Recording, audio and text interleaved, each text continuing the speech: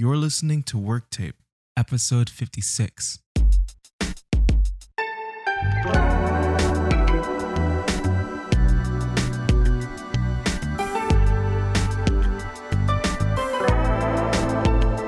Hello, all people out there. Welcome to the Work Tape podcast. It is Isaac Grover speaking, and Christina and I are here to talk about music, like we always do. How vague could that be? Like, could it be any more vague than that? That was vague. That was like bare bones right there. Okay, well, I'll make it more vague. We're going to talk about things today. And we're going to, we're just going to do like stuff. I don't even know what that means. It could be tennis. Yeah, we're just going to do the thing. We're going to do the thing. And that thing is 80s music today. Yes, I'm all about 80s music. I know you and I are on different ends of the spectrum there, but I get where you're coming from, like 100%. Okay. And actually with hair metal, as far as hair metal, you and I are on the same page, 100%. Really? I am really? not.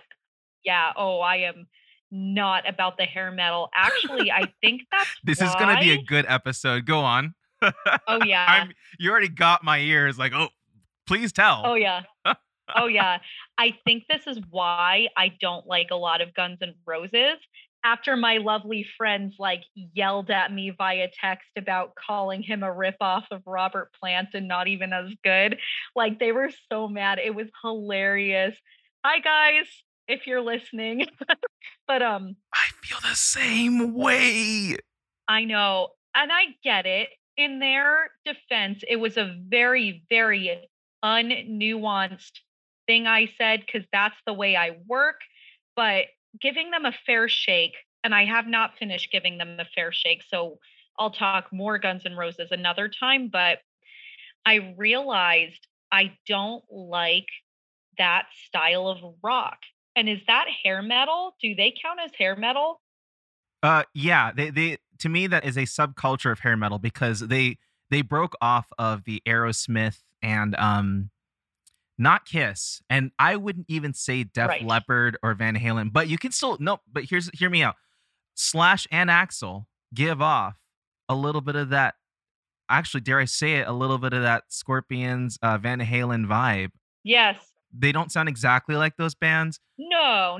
But I would say that actually Guns N' Roses is that bridge from that style of rock over to... See, they don't sound like Sonic Youth, though, okay? It's not the same as Sonic Youth. Right. It's not even the same as Husker Du. Heck, it's not even the same as Melvins. And I always talk about those bands because those are cornerstone bands of that sound, of that style. Like, that's like the pre-grunge sound. The pre-grunge sound is for sure like Pixies, which isn't grunge. Pixies kind of built off of like, I hear a little bit of the Cars. I sometimes hear a little bit of the Jesus and Mary chain. I hear, Peter, Paul, and Mary. A lot of those bands that I just mentioned were not as big. That's the thing. They were subground. They were underneath hair metal. Hair metal was well known, Detroit Rock City, right? Like Twisted Sister. I mean, you can call them a one-hit wonder in a way, or a two-hit, whatever. Yeah. I wish they were a no-hit wonder. Yeah. No, there's stuff about it, but I'm like, Stryper. Oh, my dad's all about Stryper. Oh, yes. Exactly. And they were like the Skillet before Skillet. Yeah, that's accurate. Yeah. It actually is accurate, because Skillet does have hair metal roots. If you really dig deeply into their music, not everything, but like, Sure. I forgot the guitarist's name, the lead guitarist. They play so much of that. It has hints of speed metal, hints of hair metal in there. It's not so much like that. I mean, you hear the Nine Inch Nails, you hear a lot of the industrial rock sound. You hear 3 Days Grace. Yes, yeah, you're right. Yeah. But Skillet does still have, every now and then, you hear a little bit of that hair metal peek through that guitar playing, the lead stuff. And again, Skillet has gone through their evolution. Totally. Oh my gosh, they're so different than they used to be. They are definitely different. A lot of kudos to that band. I think they're a great band. Yeah, they're awesome. But back at your Guns N' Roses point, Guns N' Roses was like that pivotal period for hair metal where in a weird way they were starting to sound more like the grunge bands. Like you listen to Appetite for Destruction. I forgot if it's from 87 or 80. No, I think it's 87. That to me was like probably one of the biggest albums before Nevermind from Nirvana in 91. Mm. Because the other bands I mentioned, like Sonic Youth and Pixies, they never did an album nearly as big as Appetite. And so Appetite was like that precursor in a way to like, what's the band? They did Rusty Cage. It's Soundgarden. Mm. So Soundgarden is, you hear elements of thrash metal. Grunge really was like just a collective term for all these sludgy rock bands, but they were so different.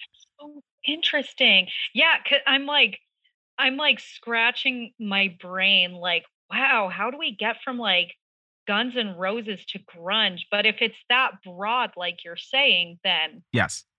that's so interesting. You mentioned a really good point, and I noticed this listening to Guns N' Roses. I was like, wait a minute, doesn't he just sound like a Robert Plant ripoff? And Yes. if you oversimplify it, which I've done many a times, I mean, aren't these exaggerations just oversimplifications? I mean, that's what they are. Totally. Of course they are. I mean, anytime a music critic is like poking fun at someone, it's almost always an oversimplification, and I do the same thing. Always. Yeah, me too. So it's okay, but Guns N' Roses, yes, you totally hear Robert Plant's influence on Axl's voice. Yes, It's right there, dead center. it is. As far as Slash and Axl are concerned, they literally could stand as a hair metal band. That they are doing hair metally type stuff, but the late 80s, the mid late 80s by that point, I mean, it's going toward the trajectory of Soundgarden and Alice in Chains. I mean, I almost want to say that Guns N' Roses is the last band where guitar solos mattered. And they were good. Yeah, Slash is what you want to call a guitar hero, but I have to say, like, Yeah. the guitar heroes, quote unquote, other than Satriani, if we're gonna talk about hard rock bands, I really believe Slash is. And I know someone's gonna like, oh, you're wrong. You know, they're gonna mention someone like Lenny Kravitz, and I've got to be honest, I don't think Lenny Kravitz counts. He's a good artist, but he's so throwbacky. I mean, it's like he's basically Jimi Hendrix at some point, and it's like, you know what? I don't really think he counts. Slash to me had his own sound. Of course, he's gonna pick it up from other bands, and he's going to be influenced by other people. Oh, always. But I think Slash is probably one of the last original or most recent guitar heroes because Radiohead doesn't do crazy guitar solos. Coldplay don't do crazy guitar solos. Nirvana doesn't even do crazy guitar solos. No, they're not that kind of band. I mean, Rivers Cuomo from Weezer, maybe, but he's not really a guitar hero. I mean, he's great. You can hear he loves Kiss. He likes a lot of those hair metal bands, but he's not really. I mean, Weezer, they do power pop. I mean, their songs are just a happier version of what Nirvana did. I mean, I'm not saying they're the same thing. I mean, Pixies, a lot of these rock bands, if we're going to talk about rock bands and specifically guitar-centered rock bands, Oasis, none of these guys are guitar masters. Now, again, even if you took Matt Bellamy, a great example of someone from the modern time who actually is really good on guitar, okay? He's great on vocals. He's great on guitar. He's great on piano. He's a triple threat. However, no one really recognizes Matt Bellamy as a guitar hero. That's true. And that's kind of sad. I mean, his guitar playing is pretty sick. Like, it's really good. It's great. There's nothing wrong with it. It's fantastic. But these bands aren't known for that. None of these. Right. No, I can't think of any band. And I know you're going to say, oh, what about Smashing Pumpkins or Soundgarden? I mean, think about it. Not really. Guns N' Roses, in my opinion, are really the last band that mattered when it came to, okay, maybe Metallica and maybe Megadeth. Dave Mustaine, fine, okay? But for what it's worth, Kirk Hammett, and fine, we have System of a Down. I mean, you have so many bands that totally, that they are great on guitar. I'm not saying that. Right. But think of a singular individual, man or woman, who could shred on the guitar, not just like play, you know, I mean, I can think of a billion of good songwriters on guitar, and they're actually decent. John from Coldplay, he's one of my favorite lead guitars. But a lot of my lead guitars aren't really, they're not shredders. Right. Well, I mean, Roses was around, and before that, that was what rock was. Yes. And that's not what rock is anymore. And now that I'm thinking about it, I kind of wonder if that's why people are like talking about the death of rock because it's not what it was. Okay, let's talk about that next one because I have so many things to say about that. It is ridiculous. Yes, And I know you do too. I do. That's our thing is rock. Yes. But I'll even talk a little bit about the ending of this in the next episode. But honestly, I said what I needed to say, and honestly, like when it comes to Guns N' Roses, yes, for sure, I really believe they are the last guitar rock band that mattered. Yeah. I don't I think can- that Nirvana counts. I don't think that Smashing Pumpkins No. counts. I don't think that any of those guys count, honestly. No, they're a different kind of, they're in a different category. Yep. Even Foo Fighters doesn't count. They don't shred. Yeah. And I don't know enough about them. Oh, wait, Foo Fighters. Yes, I do. What am I It's talking rhythm about? guitar rock. Anyway, we'll do this in Yeah. the next one. Yeah, sounds good. All right, Christina, catch you on the flip side. All right, sounds good. Peace.